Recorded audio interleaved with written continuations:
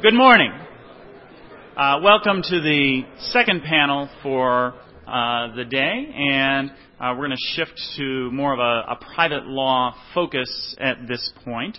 And the question before us is posed as, is law and economics anti-democratic? And just to set the stage for that question, I think that it's drawing on a certain strand of law and economics that takes a normative view of the value of efficiency and maybe is occasionally skeptical of legislative incursions into the genius of the common law.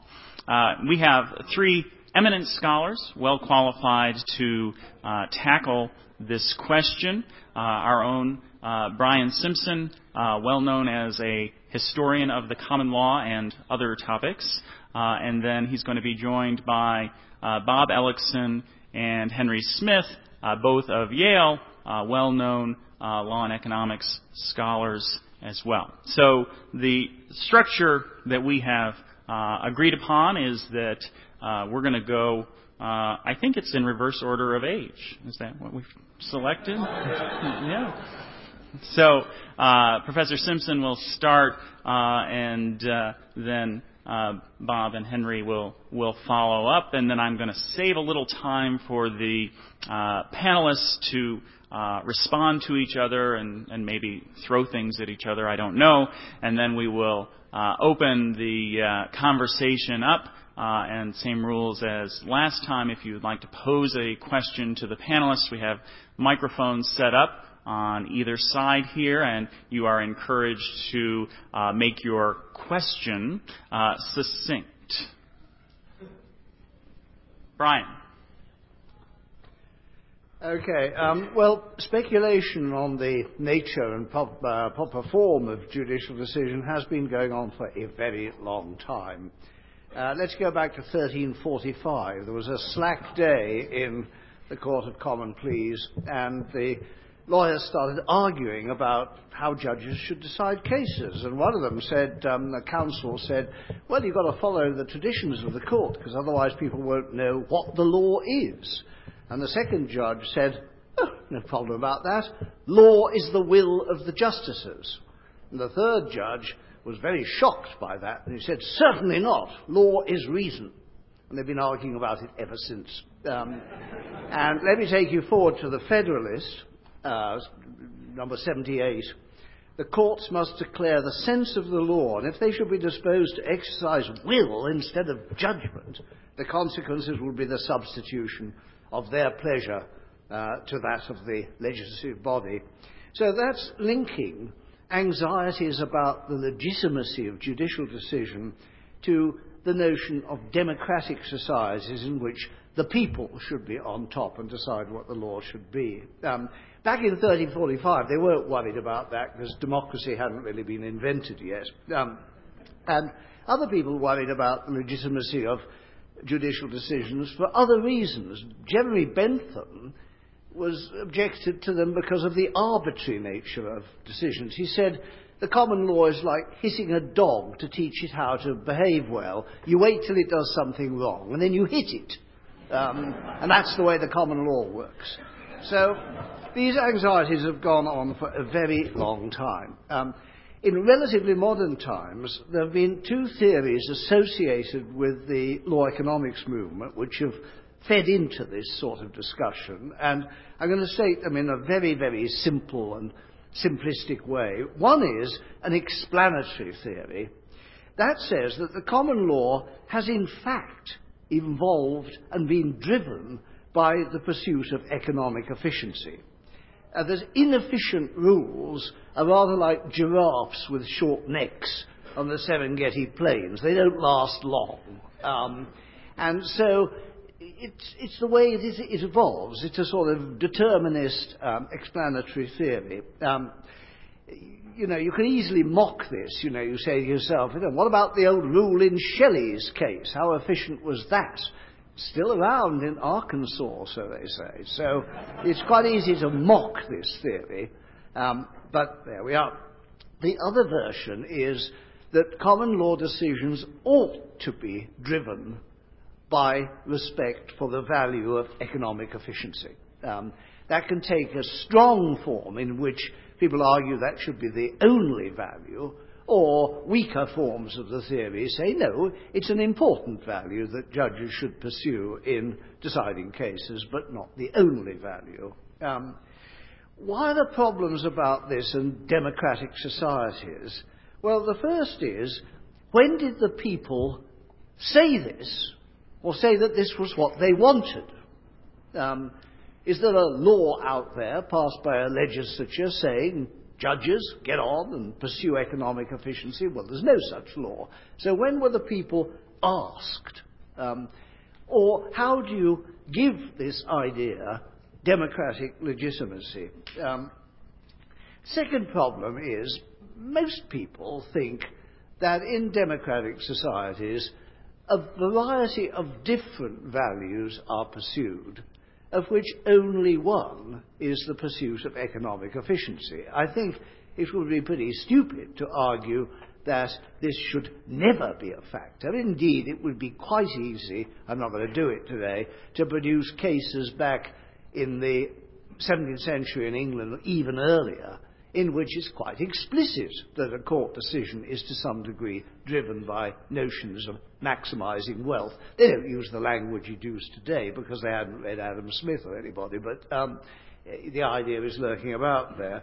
So that's the second sort of problem about the strong version of this sort of theory. The third problem, I think, is this. If the explanatory theory is correct in its strong form, then common law decision is driven by economic efficiency, whether we like it or not. It's just a fact about the world. It's no point asking the people whether they want this. It just happens. It's as silly as saying to the giraffes in Serengeti, are you in favour of Darwin or aren't you? This would be a fatuous question to ask a giraffe. And so if you think that this is what happens in some sense inevitably, then there's no question of democratic legitimation any more than you require democratic legitimation for Einstein or whatever. Now, I think in earlier times, insofar as people thought about this at all, and you must realise that most judges and lawyers at most times in legal history are sublimely uninterested in discussing what is the nature of judicial decision. They just don't worry their little heads with it. The first person in America who wrote a book which was explicitly directed to this in a full sort of way, I suppose, was Cardozo. Most judges don't bother. But I suppose if they did bother about it, what they might say is something like this, that judges ought in judicial decision to respect the peculiar legal conventions as to how you justify propositions as to what should be done. A legal convention might be that you have to respect the decisions of the Supreme Court because they are binding on you. That's a specifically legal reason. They might also have said that insofar as respecting legal authorities, juristic opinion, earlier case law, views of text writers and so forth, doesn't seem to point to a clear solution, then what judges should do was pay attention to their unsophisticated, if you like, common sense awareness of the sorts of values that are accepted in their society. For example, if you have a very difficult case and the judge said, I've read all the books and read the cases and it sort of goes both ways, so what I'm going to do is toss a coin. Now, coin tossing is not in our society regarded as an appropriate way of deciding cases in our courts. It's regarded as a perfectly good way of deciding who plays first in a game. But it's just not part of the conventions. However sensible it might be to save a lot of time by doing that, it's just not an accepted convention. Finally, I find that the more extreme versions of either the explanatory theory or the normative theory have the disagreeable characteristics of theories where one size fits all. That, I think, is not the sort of criticism that can be made in the more sophisticated arguments about the role of economic efficiency in judicial decisions.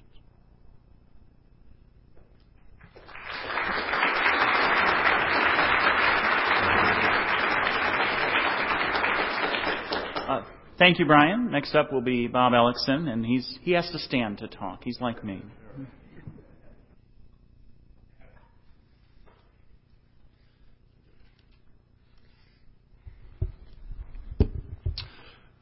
As Adam indicated, this is the private law panel. All the other panels are public law panels. Those of us who are involved in private law, as we three are, more than most of the other speakers, actually don't regard this as an inferior form of law. We actually think that human interactions, I don't know if I can speak for all of us here, that the basic forms of human interaction turn more on the foundational rules of private law than on public law, that you honor another's bodily integrity, that you keep your promises, that you honor the work product of other people and whatever. These are much more foundational and important in the end than the public law topics to which many conferences eventually devote too much time. So anyway, that is our subject matter to fit in this conference, fit in our panel with the rest of them. We are given a very interesting phrase to start with. Adam mentioned, is law and economics anti-democratic? I want to use the first phrase because I was deeply puzzled by it, called the people's common law. This has, to my mind, sort of a Stalinist flavor to it. And not the sort of phrase you would expect at a Federalist Society conference. One thinks of the People's Republic of Korea, one of the outstanding democratic institutions in the world. And so what is going on here? So let me try to give you my understanding of what perhaps was the impulse behind this phrase, the people's common law, and indicate why I, in fact, don't reject this understanding of it. There may be others that people in the room, maybe my co-panelists can offer to the group.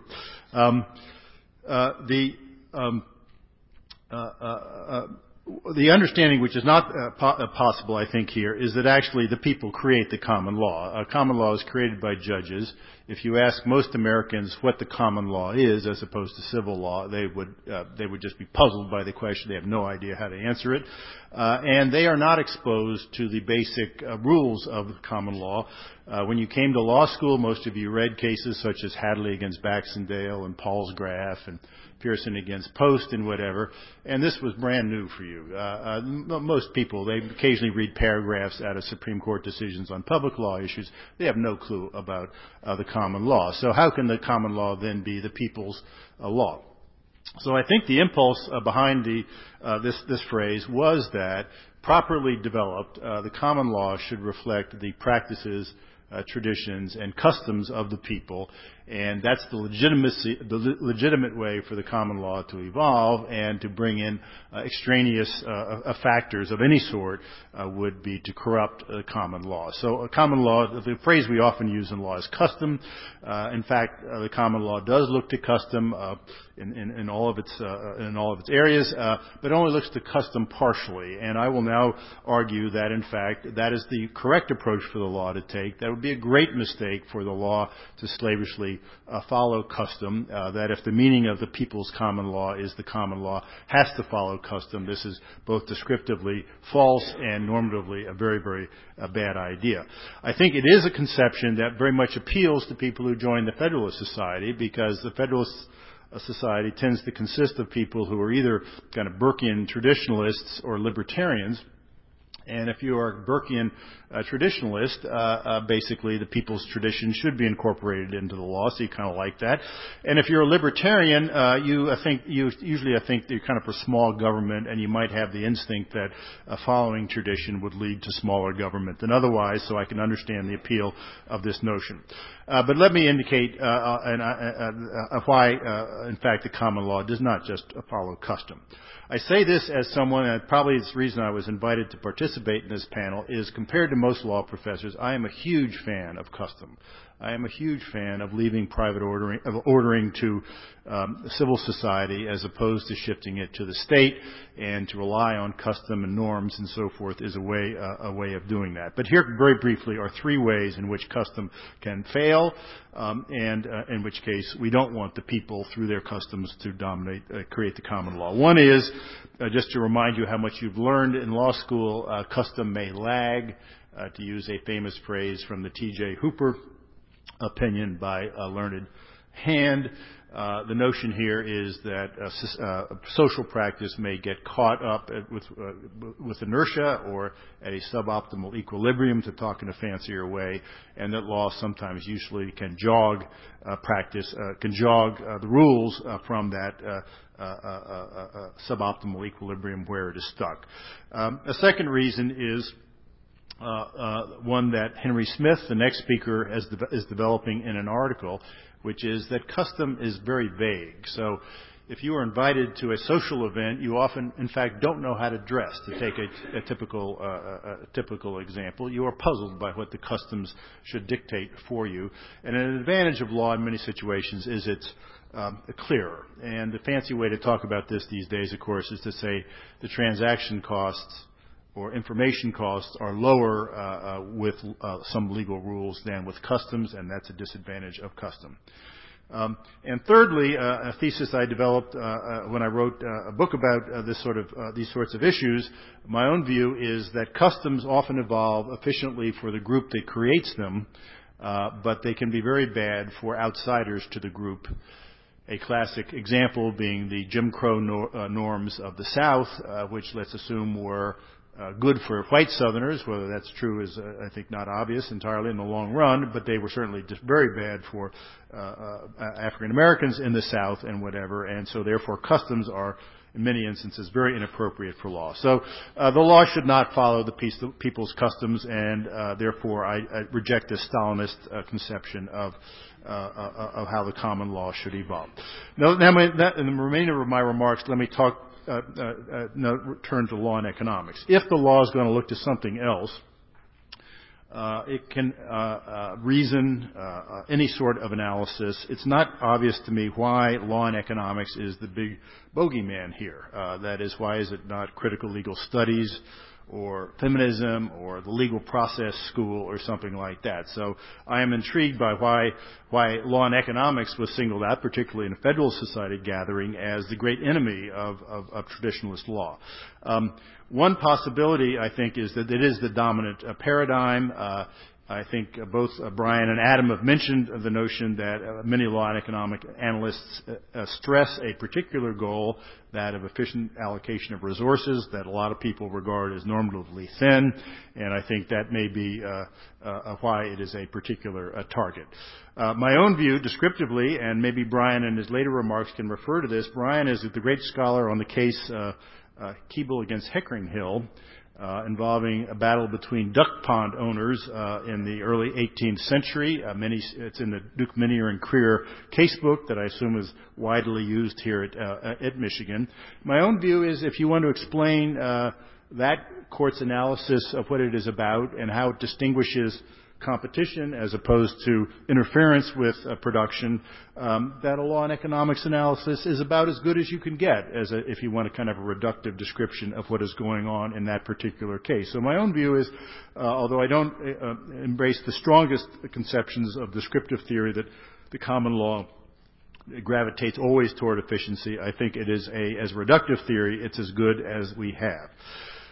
My last point, since my time is ending, is basically a question for Brian and others who I think are more skeptical of law and economics, and this is also for the members of the audience, which is there's this conception that law and economics is delegitimizing the evolution of the common law. And so I ask you to identify some examples of where judges have gone wild, have been influenced by Richard Posner's analysis, or that Richard Posner himself has run wild and corrupted the common law by bringing in law and economics concepts. And I'll have a better understanding, I think, of the unease behind this, the formulation of this panel, if you can come up with some actual examples. My own perception is Richard Posner, for example, is usually more bark than bite. Another case, if you've studying property, is it's a public law case, the Chicago Board of Realtors case involving a tenant reform statute in ordinance in the city of Chicago, where Posner talks about how economically stupid it all is and how these people have no economic understanding at all, and then sustains the ordinance. So that my sense is I am interested in getting examples from people about where law and economics has polluted and delegitimized the common lawmaking process. Thank you.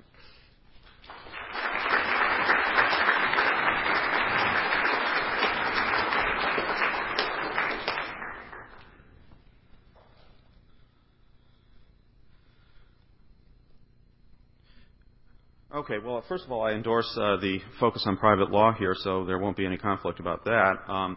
And I'm not sure, given that we're a little bit perhaps unclear, maybe this is a case of a vague custom in the making about exactly what the topic is here. I'm not sure that I will be synthesizing or coming in and tying everything together. I'll just try to be provocative in my own way, maybe.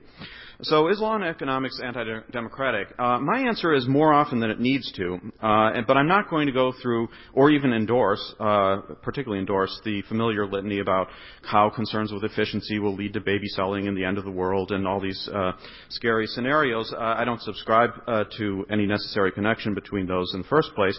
No, and maybe surprisingly, my culprit here, as far as the tension between democracy and law and economics goes, is maybe a little unexpected. It's legal realism itself. Okay, so legal realism is the problem, is what I'm largely going to argue. And now you might say, well, legal realism, that's dead. And I'm going to say that in some sense it rules us from the grave. As the saying goes, we are all realists now, and to me that's the problem. Now, I'm going to suggest that there's nothing really wrong with law and economics inspired theories, or theories in general, or legal realism as a theory, for that matter. It's when heroic judges and academics, at least heroically self-conceived judges and academics, offer to rework the world with purported solutions to micro-problems, getting into the nitty-gritty with complicated economic theories, that we're really in legal realism territory, and that's the real source of the problem. But that's a limited problem though it is. So most movements in legal thought do draw on legal realism, and it may come as a surprise to some that law and economics is not an exception. As Tom Merrill, who doesn't have any responsibility for the things I'm about to say, has tried to show with me in an essay, Coase himself, in his FCC and social cost articles, and quite understandably given his goals, was really not just a realist, but a hyper-realist about property. So let me start with property, which is a good starting point. These assumptions basically were reflected throughout his article, but especially in the part about nuisance. And the idea was that judges, whether they knew it or not, and the more they knew it, the better, would be parceling out stick by stick who gets the right to do what in a very narrow and somewhat ad hoc way. So who gets to make the noise, who gets to trample the crops or have the crops trampled free, and so forth. And this even extended to causation, so that trampling is caused by trampling animals and by trampled upon crops. And I suppose we could extend this to the question of fists and noses when it comes to evaluating punches, although we don't do that in everyday life. And I will suggest that this Coasean agnosticism about causation is a symptom of the problem. Theoretically, it's perfectly fine. It's useful to think about that sometimes. But it's good as far as it goes, but it doesn't go really all that far. That there are, to take Coase further, transaction cost reasons, not to mention moral reasons, why we do not define entitlements that way. Who does what to whom, who invades whose column of space, are all good ways of approaching a problem ex ante, and it makes the question quite simple and solves our problems most of the time. Not all of the time, and that's where we need to override some of these initial decisions, but we should be sparing with them and not just take the legal realist bundle of sticks and start parceling out ex post at will. Indeed, if we take a look at this from an ex ante versus ex post point of view, legal realism and law and economics in general are kind of two minds here. That, of course, law and economics is worried about ex ante incentives, but this deliberate ignorance or downplaying of pre-existing legal baselines is characteristic of much of law and economics, and I think that's quite unfortunate for information costs, among other reasons. So that brings me to the question of Bentham. So we could wheel out Bentham right now if we wanted to, I suppose, and I guess metaphorically that's what we're doing. And I guess my objection to the sort of Benthamite cast of legal realism is this technocratic approach. Now, of course, Bentham was no fan of judges in the common law, so in some sense, to the extent that judges are implementing some of this technocracy, to call it Benthamite is a little bit ironic, and he might be actually spinning if he's actually in his grave. But the idea here is that the legal realists, with some exceptions, were big fans of Bentham, and I think that's quite unattractive for the reasons I'm talking about. Now, one irony here is that law and economics, to the extent it gets down into the weeds and is talking about particular issues, is not resting on some kind of general equilibrium analysis. It's partial equilibrium analysis of the most partial sort. And there are aspects of economics, information cost economics, cognitive science in economics, the theory of second best, which all point to the dangers of this, but a general equilibrium analysis is just simply too difficult in most cases. So how to approach a complex system, which of course the law and not to mention the law in context certainly is. One might think that this is just an obsession with property. Now, all of us happen to be property scholars, which I'm not sure what that says, but you might say, well, okay, my hang-up here about legal realism is just my objection to the bundle of rights as taken too far by the legal realists, and I would say that that's not true. Take another example, the economic loss rule in torts. Okay, so until recently I thought actually torts was maybe the one area of private law where legal realism, is the most legitimate. That we have to regulate these activities and who knows what and so forth. And the economic loss rule seems to be a good candidate for economic analysis. It basically says that liability for negligence is going to be limited, is going to be denied where there isn't any damage to person or property. It's just pure economic loss. And of course we've got lots of theorizing, lots of speculation about whether this is efficient and what kind of exceptions we might have. And now we even have economic analysis in the form of empirical studies about what courts are actually doing with this, and of course they're all over the lot and so forth. And what are the rationales? Well, maybe it's excessive liability, whatever that is, or foreseeability, even though we have a foreseeability requirement. And all this is actually pretty depressing that we don't make any more progress than that, although there's a lot to talk about. Interestingly, very recently, a more doctrinally oriented analysis came to my attention quite randomly, and it made the very simple point that the economic loss rule really is about only allowing recovery where somebody has an in rem property right, and that these secondary forms of liability, like people with a contract related to the damaged property, say it's a boat or something like that, the person who's hired the boat, that's just a matter of contract between the boat owner, who does have a right to recover, and the contractual party. And the idea is that the contract system, the tort system, the property system operate not completely but largely independently of each other, and the interactions between them are specified, but they're highly limited. Now, this way of thinking used to be the common coin in places like this, but it's largely a dead language, and it's high time, I think, to re-dig it out of the ground. It's not incoherent. It's not undesirable. It does require some attention to what is normal and what's an exception, and it does give these legal baselines some privileged status, and it focuses our attention on how and when they should be overridden, but I think that's all to the good. Now, is the traditional approach that I've described here efficient? Really, that beats me. I'd say at a structural level, it does lead to a certain simplicity. It certainly makes intuitive sense in terms of a few very simple efficiency stories, but not really at the level of individual rules. It's really an overall system that has a certain plausibility and seemed to work pretty well and can be analyzed in economic terms. But the idea of actually applying it directly, economic analysis, to its details seems to me fairly heroic. Now, I was going to talk about custom and so forth, but Bob Ellickson said it better than I could, and I'm not inclined to disagree with myself, so I'll just skip some of that part and we can talk about that. Now, I also haven't said much about democracy, and I was thinking of saying a few sort of bomb-throwing things about that, and maybe I'll just cut that short. But no, now's the time. Okay, all right. Here it goes. Now. The idea, it's a little hard to say what this topic is, partly because, really, none of us have talked about what is democracy and so forth, and that would take too much time.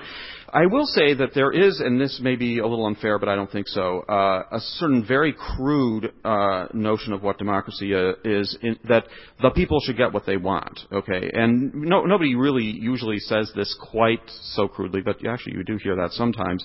But it's implicit in a lot of what people say, and then the idea is that people coming along with economic analysis are just meanies because they're preventing people from getting what they want.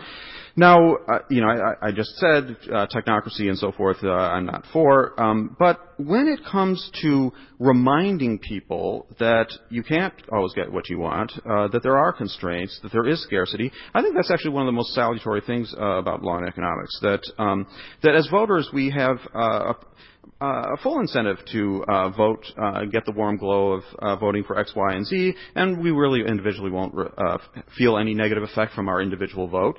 And it's not at all clear how all those things fit together. I mean, obviously, this could be a problem. It could even be a tragedy of the commons if we think of a sort of philosophy. That was a big slip. Property analysis of this kind of problem. Now, the scarcity of resources, scarcity of time, scarcity of attention, all of these matter, and whether judges should be implementing something based on that is a good question. I tend to be a little skeptical as far as the details go, but to remind people that there are these scarcities out there sounds trivial, but it actually isn't. And a law school is a very good place to realize that the idea of the principle of scarcity is easy to forget. The scarcity of the principle of scarcity is actually real, is certainly true. Okay, so reality has a way of intruding in law and economics to the extent that helps that happen is all to the good, in my view. So in some legal realism, my main culprit here, as it plays out in real life, not as a theory but as a method of dealing with details, is I would call it a colossal act of vandalism. So the barbarians are not at the gate. No, we are all barbarians now, but the idea that law and economics has to be a vehicle for overweening technocracy instead of a path back to sanity is not anything necessary, and I'd much prefer the latter. Thanks.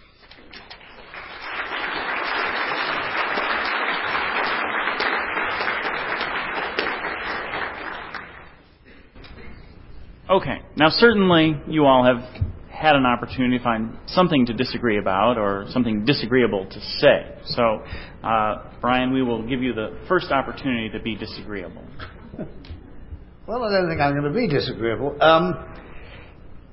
I really don't disagree with Bob's view that in certain cases it's perfectly plain that one value that judges were attending to was some notion of maximizing wealth. There's a lovely case in 1628, nuisance action against somebody running a brewery, and one of the arguments quite explicitly made was that if this smoke nuisance is accepted by the court, so the brewery has to pay out a lot of damages or close down, that's going to be bad for the Commonwealth because there won't be enough beer, and everybody knows the British cannot live without beer. Now, there it is, it's quite explicit. I'm just very dubious about the sort of generalization of the argument that this has been a dominant factor or that it can be used to explain more or less everything, a view which is taken, I think, to its extreme in Posner's book, The Economic Analysis of Law. The only other comment I was writing what Henry says, it is true that the realist movement haunts us all, and it's supposed to be over, but it isn't over. And law school teaching, of course, encourages a sort of realist attitude of mind, because we spend most of our time arguing about the fringes of legal rules and looking at cases which don't seem to produce conclusive arguments going one way rather than the other. And we think the whole law is like that, it's a complete state of muddle. And it's an unrealistic view, but it's also, I think, encourages people to think, I wish we could get at some other sort of non-legal analysis which would give us clarity, certainty, tell us where to go, and go away from the messy business of court decisions to some hard empirical stuff based on economics and so on. That this is a sort of looking for a certainty which we feel we haven't got still today in the law, and I'm not sure that there's anything more certain about economic arguments in pointing the way together than there is about legal arguments. I'm very dubious about that, but I think that's one of the attractions of the more extreme versions of the law economics movement. And of course, we have a problem here because Bob here is not one of these crazy extremists, so it's perfectly plain he isn't. What we really need is a crazy extremist here to set the argument up. Can you name names? Well, I'm not going to name any names. No, I'm interested in who are the crazy extremists, either in academia or on the bench. Well, I think I think Posner's writings, or some of them, as opposed to his behaviour on the bench, which is quite different, has carried some of these arguments to extreme points in his book, Economic Analysis of Law. And in fact, there was always a sort of move when I was in Chicago from people who said, one day Judge Posner's going to say, it was all a joke. But he never has said that, but he is a person with a twinkle in his eye and a great sense of humour, right. And one sometimes wonders whether some of it isn't just pushing it to extremes, possibly sometimes as a teaching technique. I mean, his famous article on the free market in babies, which people will say is shocking, and say, nothing shocking about it. It makes you think hard about the virtues of the market system in allocating goods. Here the good is, of course, a baby, which we don't like to think of as a good. I mean, if anyone's had babies, no, they're not a good, they're a bad in the middle of the night. It is a technique for making you think hard about the merits of markets as a way of allocating resources. And I think it's a wonderful article, though some people think it's an evil, wicked article. I don't think that at all. I have the same view of Richard Posner's actual beliefs. One principle of economics is you look at revealed preference. You look at what people actually do, not what they spout off about things and whatever. So Posner, I think the economic analysis of law, which he first drafted in the early 1970s, did express the sorts of things that would get Brian upset, and I think most of the members of the Michigan law faculty, this law school is regarded as one of the centers of skepticism about law and economics, and my guess is from Bill Miller and Jim Creer and James Boyd White and others, you're not getting unalloyed pro-law and economics analysis. The interesting thing for me is that when Posner got on the bench, he, in fact, maybe you can identify some decisions that he handed down that were outrageous, but I'm not sure I know of any. And then his writings, actually, he claimed that he became a pragmatist. And I'm not exactly sure what that means. I think it means you consider the kitchen sink, you consider all sources of analysis, you consider all values and whatever, and that's the real, by revealed preference, that's the real Posner here. So I'm a little bit worried about what the bogeyman is here. I mean, I repeat that question and invite members of the audience to nominate either particular judges who have abused their role in developing the common law by stressing efficiency too much or relying upon abstract law and economics too much. To support the general theory that there is a lot of descriptive power in the notion that the common law involves efficiency, let me name a couple of cases for the students, both nuisance cases. where the common law preceded law and economic analysis and showed the brilliance, if you will, about judges deciding real cases and coming up with solutions. One is the famous Boomer against Atlantic Cement Company involving the remedy for a polluter who pollutes many over a wide territory. 2 years after that decision, Calabrese and Willamette wrote a very fundamental article saying that when you had large numbers of parties, you probably should not give out injunctions. You should rather only give the remedy of damages, which is by and large what nuisance law does. Henry, I think, may be a critic of this, so he may regard this as a retrograde decision and whatever. My point is that this decision preceded Calabrese and Willamette, that the implicit kind of analysis that Calabrese and Willamette might have applied was applied prior to their article. Calabrese and Willamette also came up with a case called something called Rule 4, which is that an injunction would be available only if those benefiting from it paid for it. And then, lo and behold, it turned out there was this decision, the Spur Industries case, where a court had invented that remedy without influence of Calabrese and Willamette, that this was a so-called brilliant insight of law and economics, in fact, emerged from the bottom up. So I think there are lots of instances of that sort, and my own view is that if you want a reductive theory of what's going on in the common law, that the efficiency tendencies of the common law is, in fact, the best one we have, although I do regard it as overly reductive.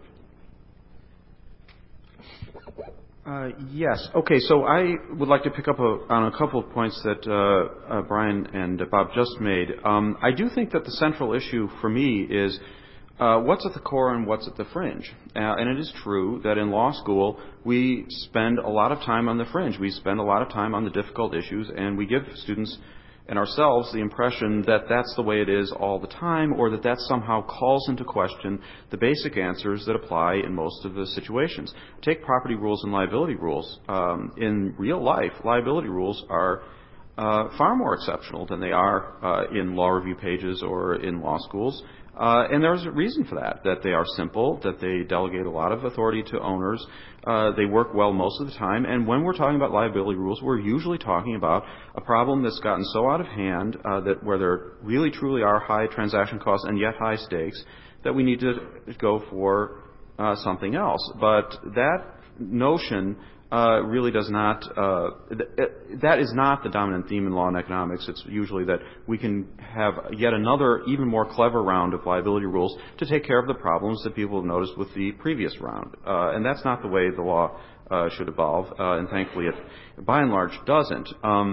I'm not, Bob, I think, deliberately brought up Boomer and Spur because it ties into these themes. I'm willing to grant that Boomer is a close case. I mean, I guess that does put me on the fringe because people usually regard it as self-evidently correct. But think about moving a polluting cement factory into an area. Maybe we would want a process that's a little more ex ante, like we have for condemning easements, private easements in certain states, that we want the homeowners to have some kind of due process right to say, no, there's a better place for this plant and so forth. The idea of just going ahead and building it and letting a judge sort everything out afterwards, I think, is not a terribly good idea.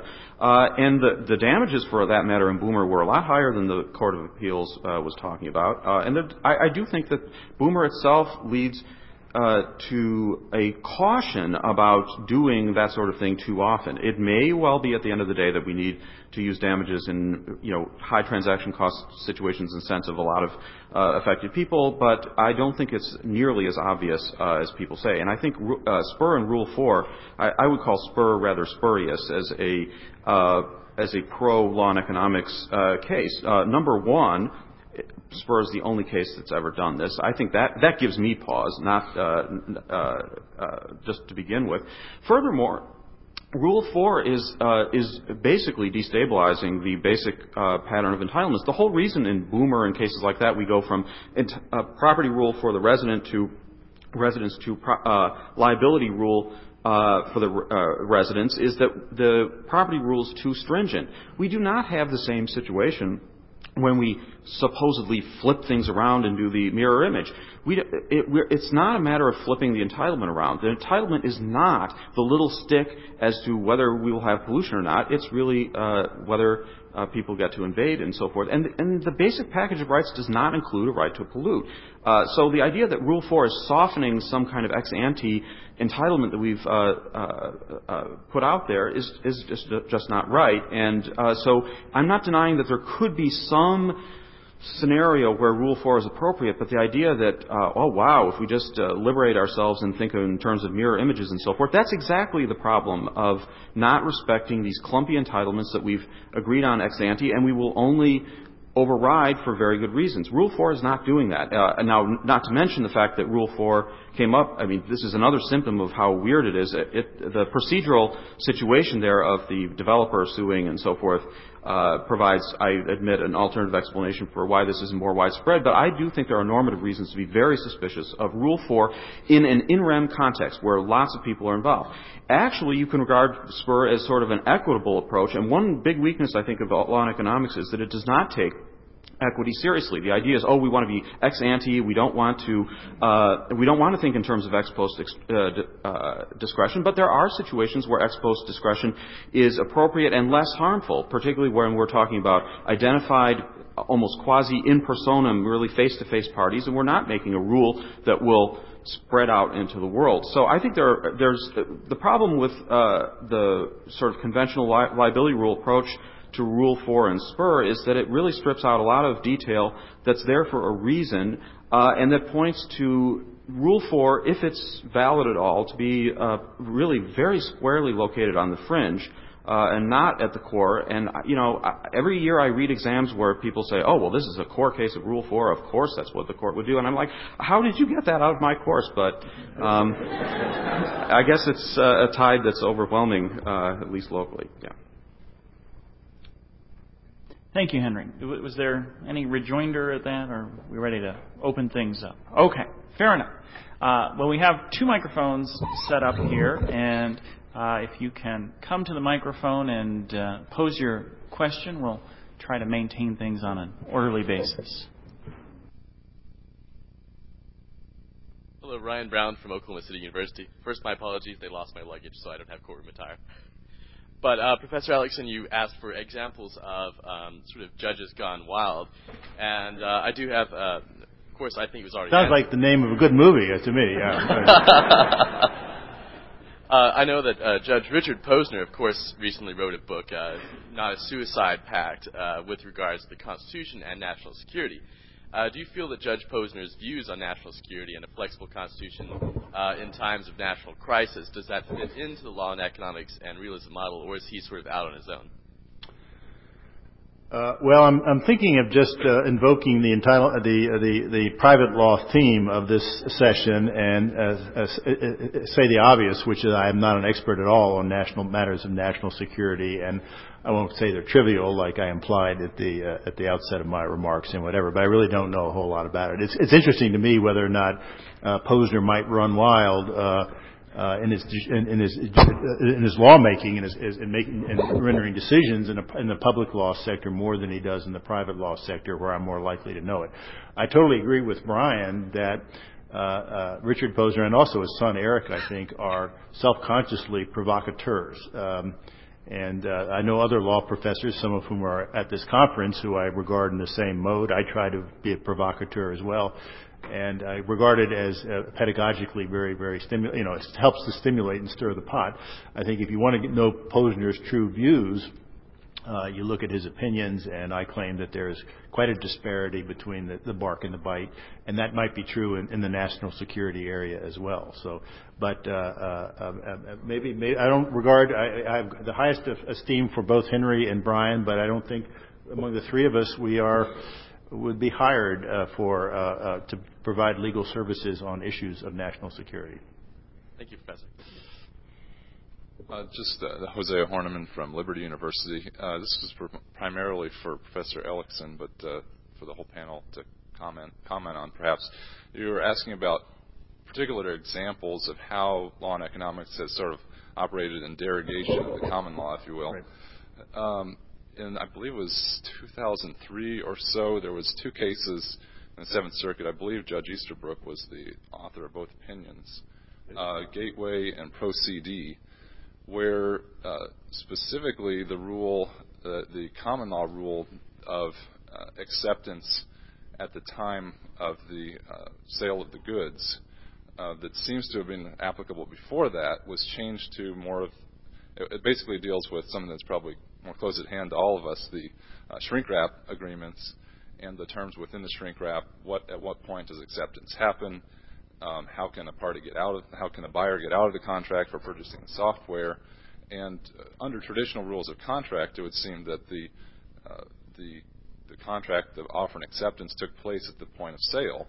However, Judge Easterbrook, using law and economics principles, and basically said, well, it's more efficient, less transaction costs if we just allow people to return their computer if they get home and decide it's what they didn't want or it's defective or whatever, and said that, well, basically they've got to accept whatever's in that box, even though they never had a chance to even see the terms of the contract.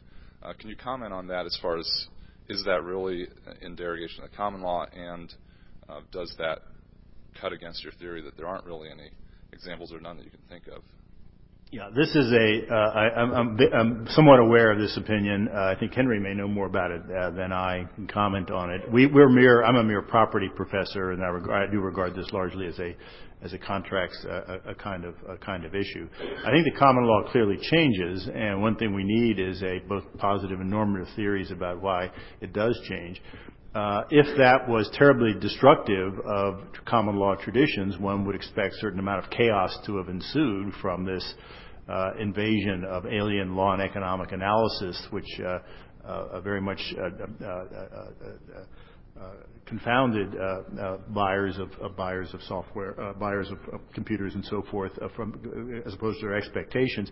And I'm not aware of any such chaos. So this might be an example that, again, that this sort of law and economics here is a bogeyman and whatever. It's really hard to identify cases where chaos ensued. But some of you may know. Your generation buys these machines more than mine, and maybe you do know of situations where your behavior was affected and this disrupted your lives and whatever. So I again confess this is an annoying pattern, but I'm confessing ignorance of this area of law. Henry, you know more about this? Henry, are you annoyed?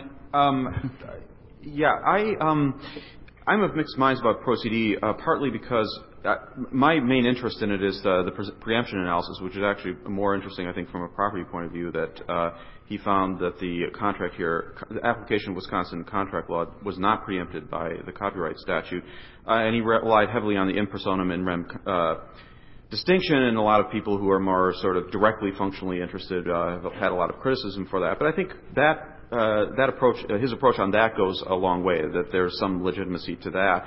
On the question of offer and acceptance, I'm less familiar with that aspect of the case, but my understanding is that there's an extra level of problem here that first of all, this is a UCC problem, and there may have been parts of the UCC which address this more directly, being a license rather than simply a contract, and so there's some kind of muddle there. I agree with Bob that as far as if this were really truly a common law contract case, the idea of interpreting offer and acceptance differently with changing technology doesn't surprise or shock me. But the Pro CD case itself is a very sort of strange intersection of a lot of different areas of law. I'd say quite a short point. Richard Epstein, in an article, I forget the name of it or where it appeared, but he makes what always seems to me a very good point, that what you might call the fine-tuning of the rules of private law, it's very implausible to argue that has big economic effects. I think one of the examples he gives is that if a business is thinking of locating in one state rather than another, they're not going to worry about whether the rule in Rylance and Fletcher applies in that state. A lot of these things we'll be fascinated by in first-year classes are the fine-tuning of private law rules, and it's implausible to suppose that they make much difference to the gross national product. Tom, say something incendiary. Tom Merrill, Columbia Law School. I'm a member of BAM, and I would like to denounce this panel. Fraud. No, seriously. When I saw the panel title, the thing that flipped into my mind was that the difference between democracy and law and economics is that democracy is based on one person, one vote, and economics is based on $1, one vote. And so you've got sort of a basically different metric for decision-making right there. And it seems to me that some of the issues that, even private law experts confront might come out differently if you thought about them in terms of one person, one vote, as opposed to $1, one vote. One thing that occurs to me are rules of damages, for example, in wrongful death cases. The economics approach would tend to try to figure out what the expected earnings of the deceased were and how much earning power they had, what their lifetime discounted expected future earnings were, and award damages based on that. So a $1, one vote approach. A more democratic approach, arguably, if you could call it that, would be to sort of set some kind of absolute scale for how much a life is worth, and everybody's worth the same thing.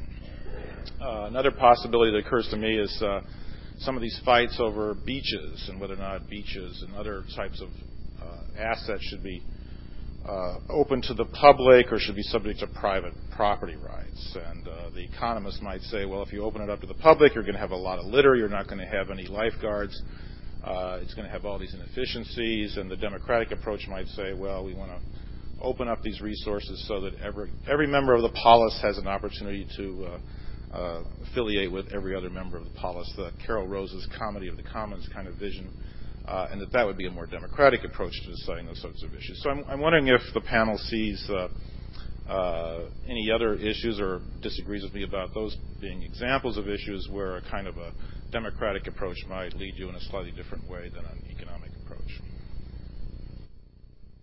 I'm going to try and impose some order here. Brian, is the life of a school teacher worth less than that of an investment banker? Well, it was decided in English tort law, and I can't do the name of the case, but it's about the 1870s, that people got their actual potential loss of earnings and not an average sum. And that was one of those critical decisions which, people don't notice because they think it's so obvious, but it's not so obvious. I think that one person as opposed to $1, I think one of our big problems in the modern world is that a lot of the law isn't dealing with persons at all in a straightforward sense. It's dealing with corporations. And where they quite fit into the democratic scheme seems to be very problematic, because they're not individuals, they are artificial entities and so forth. And a lot of the law deals with this. I'm very struck when I teach property law that the discussions of the merits of property law, the demerits. There's a famous piece by Demsetz, which we all have to go home and, take light, nourishing meals until we follow the argument. A famous piece. It's all about individuals, but actually so much property in America isn't owned by individuals, it's owned by corporations. Quite where they fit into the democratic theory seems to me to be problematic. I would have thought the Boomer case was driven by corporations trump individuals. I think it's a terrible decision, but some people think it's a wonderful decision. I think it depends on how you approach it.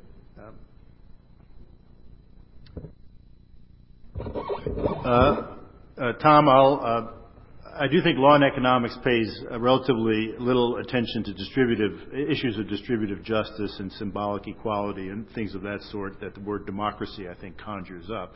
The standard line in law and economics, of course, is from Caplow and Chevelle and others, is that when you're creating, you're working on issues like remedies for injunctions and whatever, that's not the occasion on which to give from corporations to the little guy or vice versa, and whatever, that should be done through broader tax and spending policies. Now, my own view is everyone cares about it. I don't know anybody who doesn't care about distributive justice, and one thing the law does in a lot of areas is provide for symbolic equality among people, one person, one vote being a classic case. The 13th Amendment, which abolishes slavery, gives a certain basic entitlement to everyone. Every state constitution creates a right to education, which is symbolically very, very important for distributive justice. So I think clearly those values come in. I don't think they come in centrally in most in the low-level areas of private law, like remedies for nuisance, like shrink-wrap contracts and whatever. Those are not the occasions, I think, to bring them in. And as I say to my students repeatedly, so much that it bores them, is that the doctrine never asks the judges to take that into account. The judges might sometimes take distributive justice into account in these low-level cases, but the doctrine never points them in that direction. The wealth of the parties is, in fact, if admitted, sometimes is reversible error as prejudicial in lots of private law cases.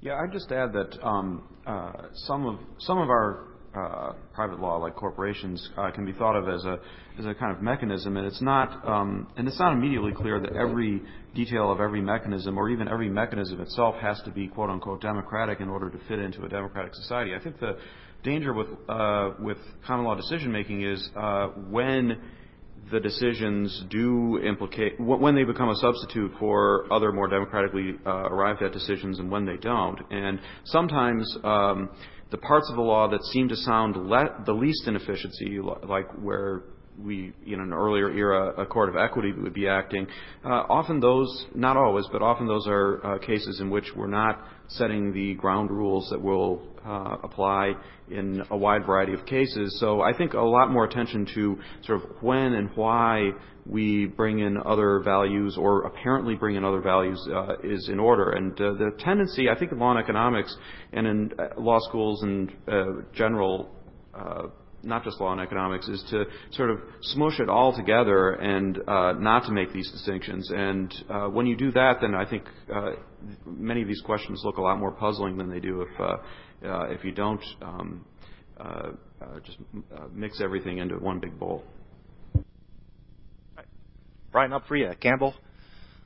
In your analysis of the tension between law and economics and democratic principles, what would you say to issues where the people's customary common law stood in the way of market efficiency, and the people, through their democratic processes, actually reformed the common law, such as the UCC is a big example, or maybe the e-sign statutes recently? These are cases where through the democratic processes have served the interests of law and economics. It's taken away some of the people's custom and replaced it with the people's actual will now. And given recent statutes like that, would you really say that the democratic process and law and economics are really in opposition? Thanks.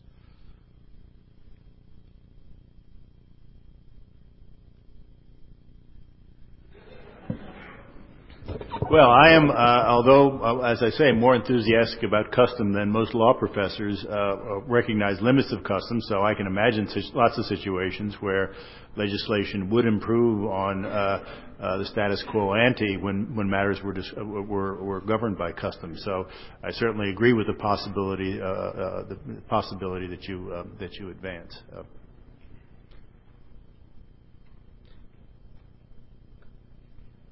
Just to maybe throw some fire, do you have any thoughts on Lochner, particularly Holmes's dissent, maybe how that impacts law and economics, the whole social statics?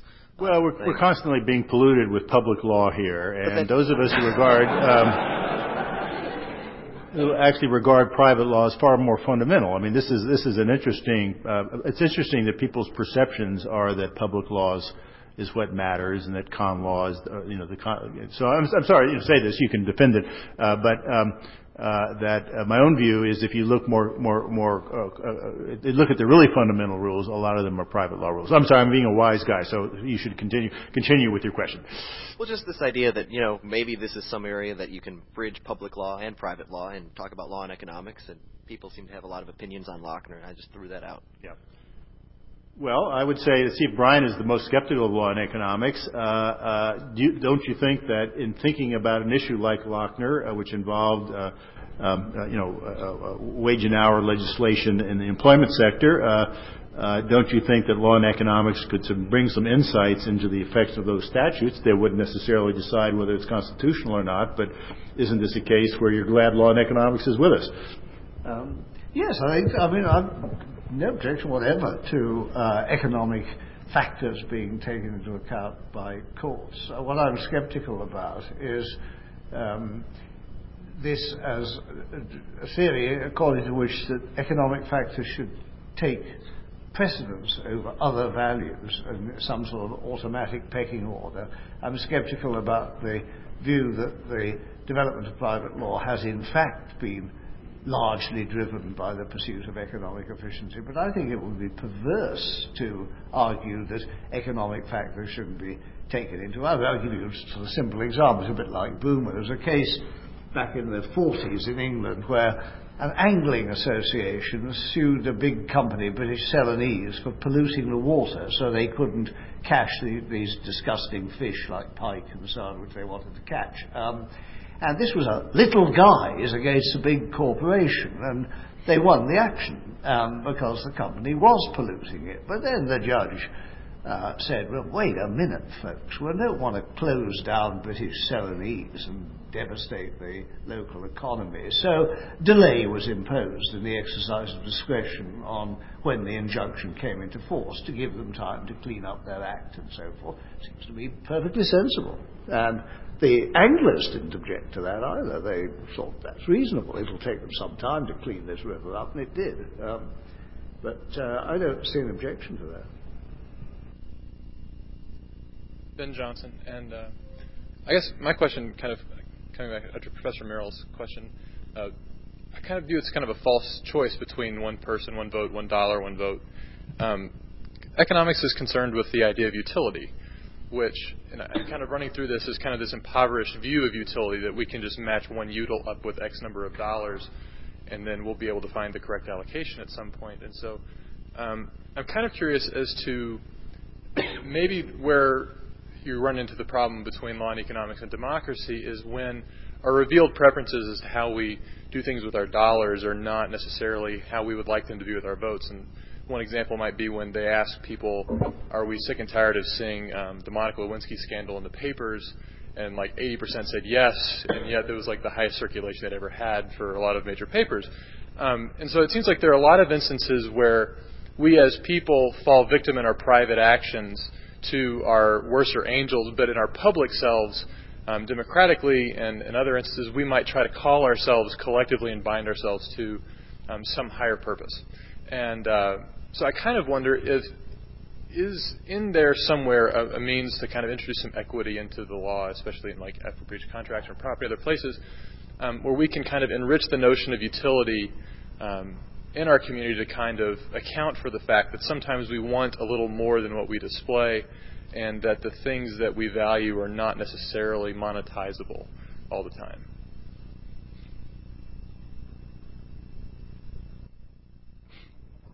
I guess I'm the designated per speaker.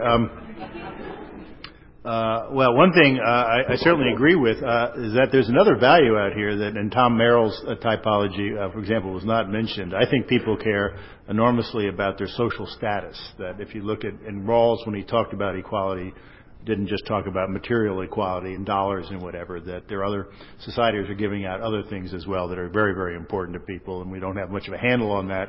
And, but that's another concern for people who are worried about this distribution of things. There is, I think it's, I'm struck that there's sort of a romance with democracy, perhaps, in the room, which is a greater romance than I have. The last panel indicated the flaws of decision-making through legislatures, and that how the initiative process as a corrective is deeply flawed as well. We have a lot of problems of making collective decisions and whatever. And again, compared to most people, I like the way much more decentralized institutions of civil society make decisions. That is through markets, which have underneath them a core of law, of property rights and whatever, but also norm making and norm enforcement through self-help and gossip and so forth. My own view is that's very often a better way for a society to structure itself than than to use government. So I'm struck here that in the Federalist Society session, of all places, there is this obsession with big government. So maybe I'm not capturing the thrust. I don't think that's Mr. Johnson's view of the world, but I'm struck by that aspect that we want a lot of democracy. The way I read the word democracy is we want a lot more decision making through government, and I'm shocked. I'm going to intervene here. Yep. Brian, is democracy just a lot of cheap talk and posturing? No. I don't think so. I come to democracy, partly for living in a democratic country, but as a legal level, I come to it because I do work on the European Convention on Human Rights, and the Convention on Human Rights was drafted to form a statement of the basic core values which were prerequisites to the existence of a democratic society. So that was an attempt to translate the idea of democracy into a legal form. And in the negotiations, there was some resistance from some people to the idea of putting in anything about holding free elections and so forth, though it is now in the first protocol, because it was said that if you had freedom of association and freedom from arbitrary detention and a right to fair trial and freedom of expression and freedoms of this sort and so forth, you just get democracy, because democracy would appear if you had respect for these core values. So I think you can, and I have some sympathy with that, I think you can attempt to set out what are the values which have to be respected in a democratic society. I think the idea that democratic societies are just about the people getting what they want, or one person, one vote, are extremely simplistic views, because if you have one person, one vote, and that's it, then what happens to minorities and so forth? They're just crushed. And although Hitler didn't come to power through a popular vote, he did get a very big vote in Germany and so forth, and that vote was one which, insofar as it affected what he did, destroyed democracy in Germany. So I think you can attempt to state what these values are, though you can always argue about them at the edges and precisely how they work out. Yeah, although I would make a plea for coming back to the idea that some of these private law topics we're talking about are too low level to really require a big intersection with foundational principles that would be the sort of entry point for judicial decision making of the most intrusive sort. I mean, if I'm not mistaken, the European I believe it's the European Court of Human Rights declared that English adverse possession law violated the owner's rights, and I think when we get to that point, the European Union has gone far beyond its usefulness, and so I find that kind of troubling.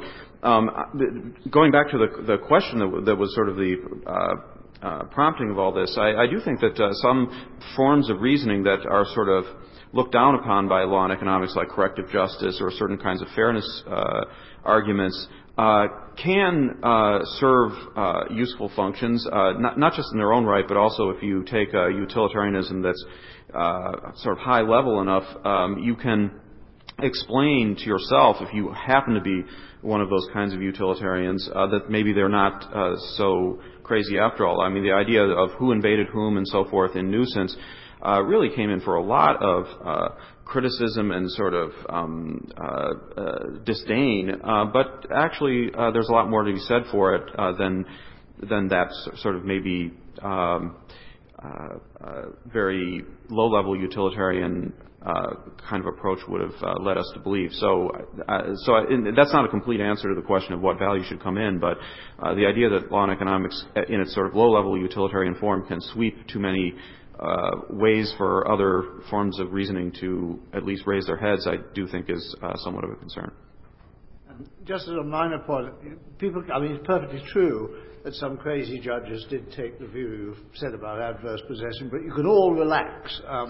Adverse possession has survived the trip to the Strasbourg court, and we still can have first-year courses with questions on it in England, just as you have them here. So there it is. But there were some people who did take that view. Hi, Lee Liberman Otis with the Federalist Society. Probably foolishly, I'm going to try to take up Professor Ellickson's challenge here. I do wonder, and I, as a graduate of the University of Chicago Law School and a big fan of Richard Epstein's, nonetheless, I do wonder if the hypothesis that it's at least equally good, if not better, to have strict liability in product liability hasn't been a significant and destructive rule adopted in law, and if law and economics didn't play a significant role, at least in legitimating it.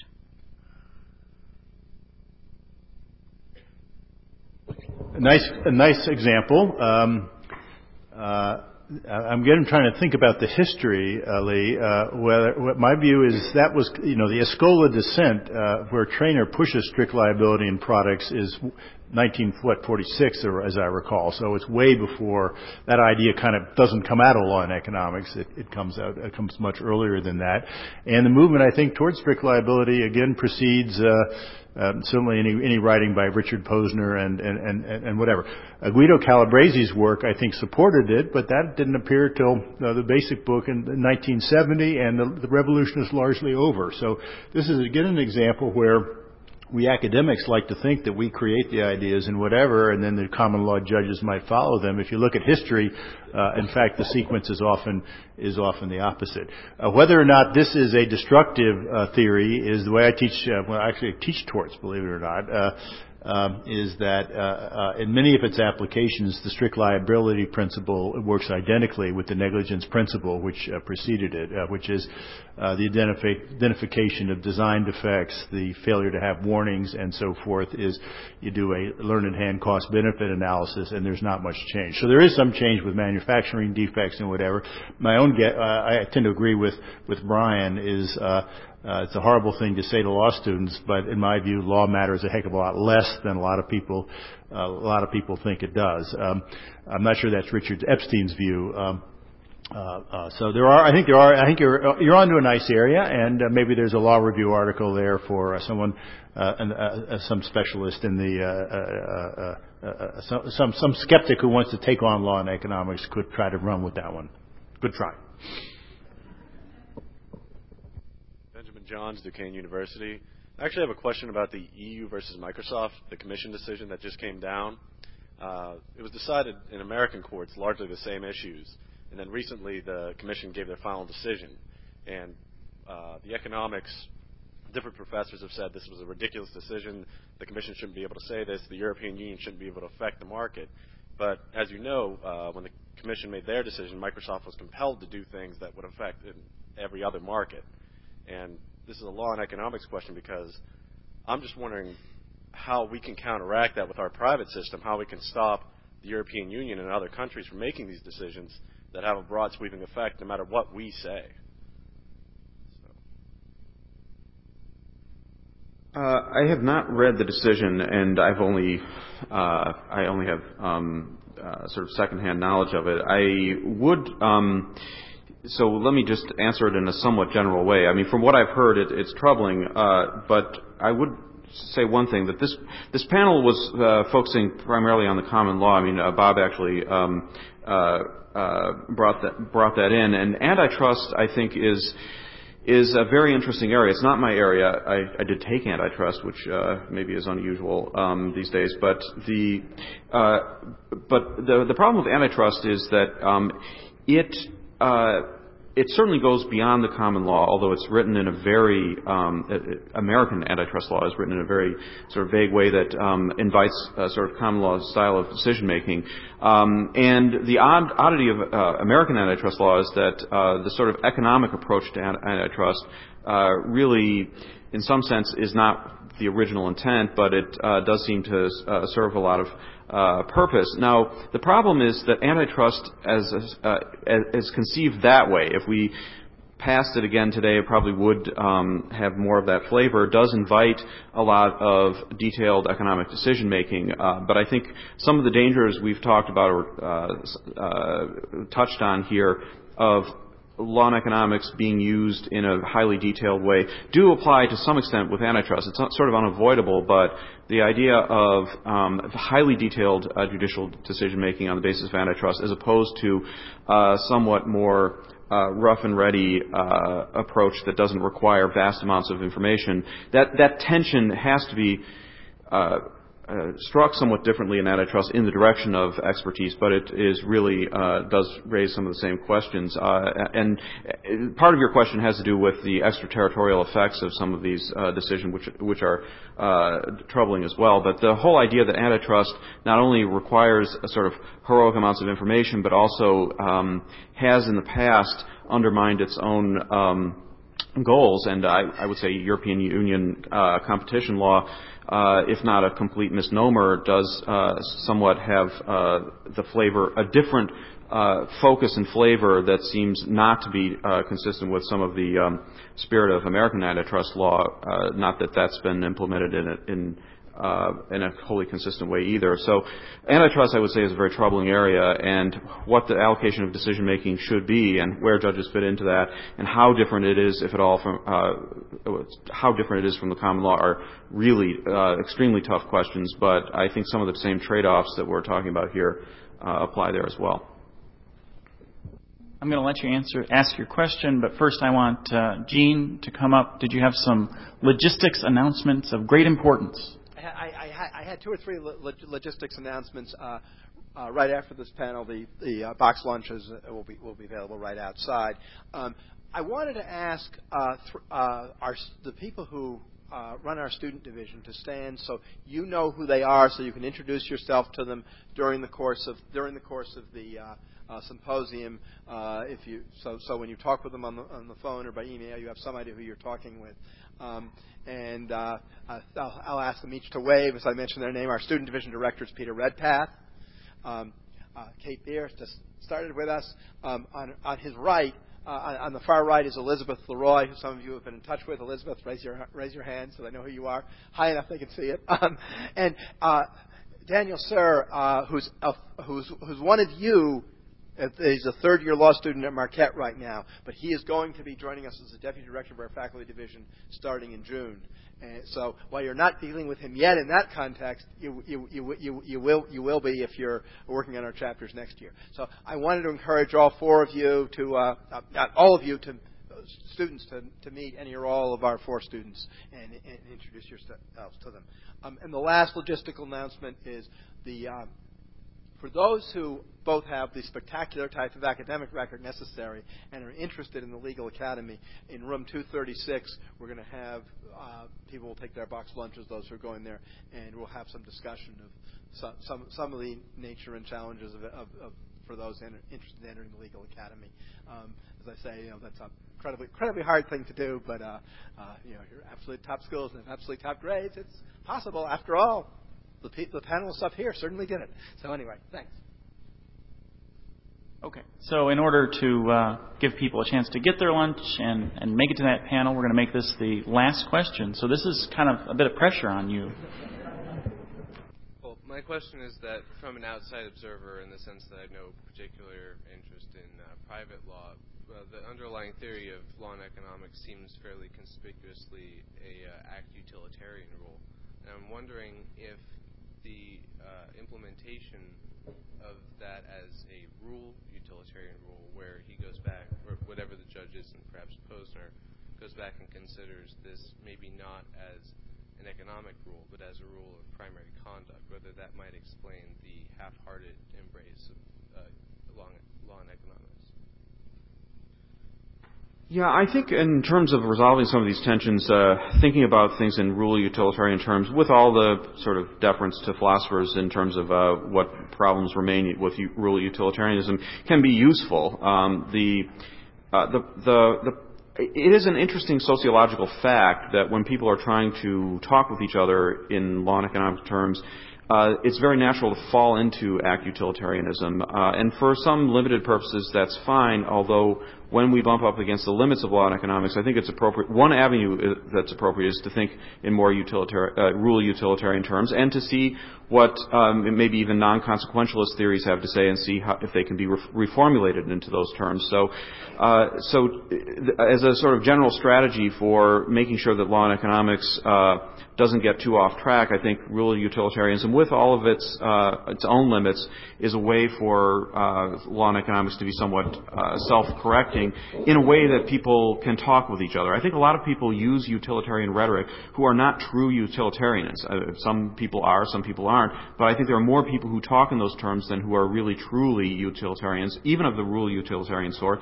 But I don't think that's terribly alarming. I think in a way, it's a form of communication, and if we keep that in mind, then some of the alarm about utilitarianism tends to go away. So maybe that's a sort of partial endorsement of the idea of rule utilitarianism as a solution to some of these dilemmas. I just only have one comment. The trouble with applying economic views on the basis of acceptance of rule utilitarianism is, I think, the extreme difficulty in providing any sort of empirical basis for arguing that one rule rather than another rule, especially if you're fine-tuning the law, produces better economic effects than the other. It's hard enough to apply utilitarian theory of an act utilitarian sort to empirical evidence. But when you start applying it to rules, I mean, does the postal offer rule maximize wealth better than some alternative rule? I simply don't know how you could begin to get any empirical evidence on that whatsoever. So I think some of this is simply a way of talking about views adopted for really other reasons. A great contribution that Henry Smith and Tom Merrill, who asked the question earlier, are making in their case book on property, which just came out, and is giving the traditional book by Jim Creer and others here at Michigan a run for the money, is that between ex ante and ex post analysis. So I'm no philosopher and whatever, but when you think about act utilitarianism, I think it's important to think about the time frame in which you're doing your analysis. And Henry made a nice point about the standard nuisance case like Boomer. Do you figure out what you should do after the factory exists that pollutes and whatever? If you look at it in that time frame, you might come up with a certain rule. But actually, it might be more constructive to think back about when they made the decision where to locate their plant and whatever, and what rule makes sense then. And so I don't know how well that ambiguity has been worked out in philosophy, because I don't touch the stuff much. Relent on the last question and let you have the last question. Jason Texler, University of San Francisco. And I wanted to kind of bring this down a notch. I'm not an economic theorist. I really don't understand a lot of the legalese that's kind of come out of this discussion. It seemed kind of abstract to me. What I really want to do is kind of take you out of the role of being law professors for a moment and just kind of ask the question that he asked about 30 minutes ago, which is the life of a school teacher worth less than the life of an investment banker if you were sitting on the bench? All three of you. Yeah.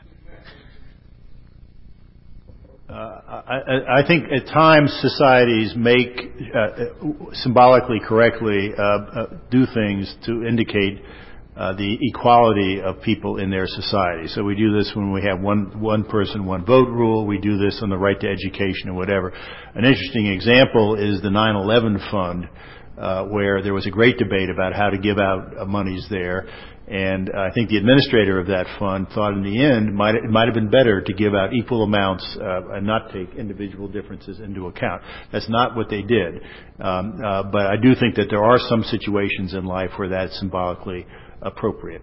My sense is the tort system in general, we don't do that very, very often. And in general, my first take on that is that you would create perverse incentives of various kinds, perhaps among other things, if you did that. So I would have other occasions in social life to make important legally symbolic statements about the equality of people, but that might not be one of them.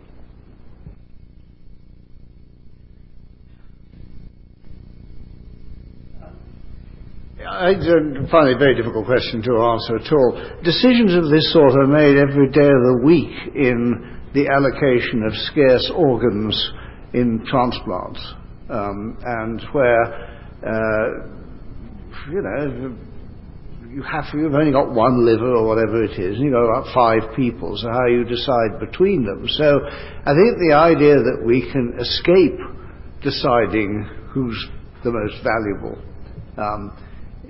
it's just absurd. We just have to in many situations.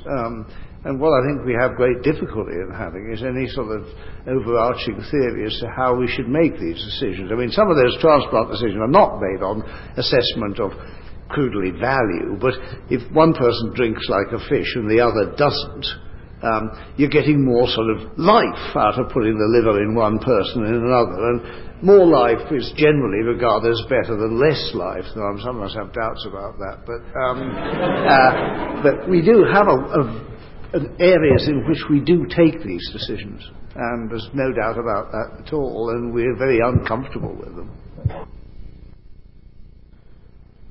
Yeah, I agree with both Bob and Brian that it really partly it depends on which area we're talking about, and the problem with torts is that unlike in some of these other areas, unlike to some extent in organ allocation, it's very hard to disguise what we're doing, which we often do, and maybe it's important that we do disguise what we're doing in some contexts, because the very act of doing it openly is disrespectful of people's equal worth. As far as the tort system and lost wages, I agree with Bob that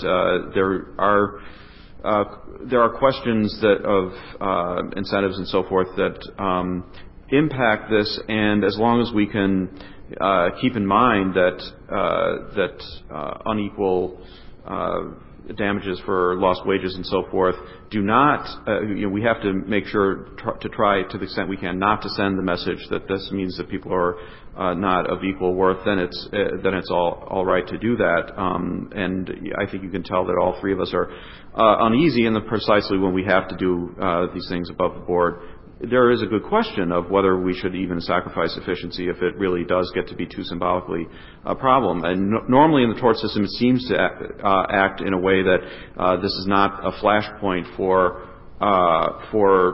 symbolism, but with the 9/11 Commission, that's the 9/11 compensation system. That's not the normal tort system, and so we might have to re-ask the question.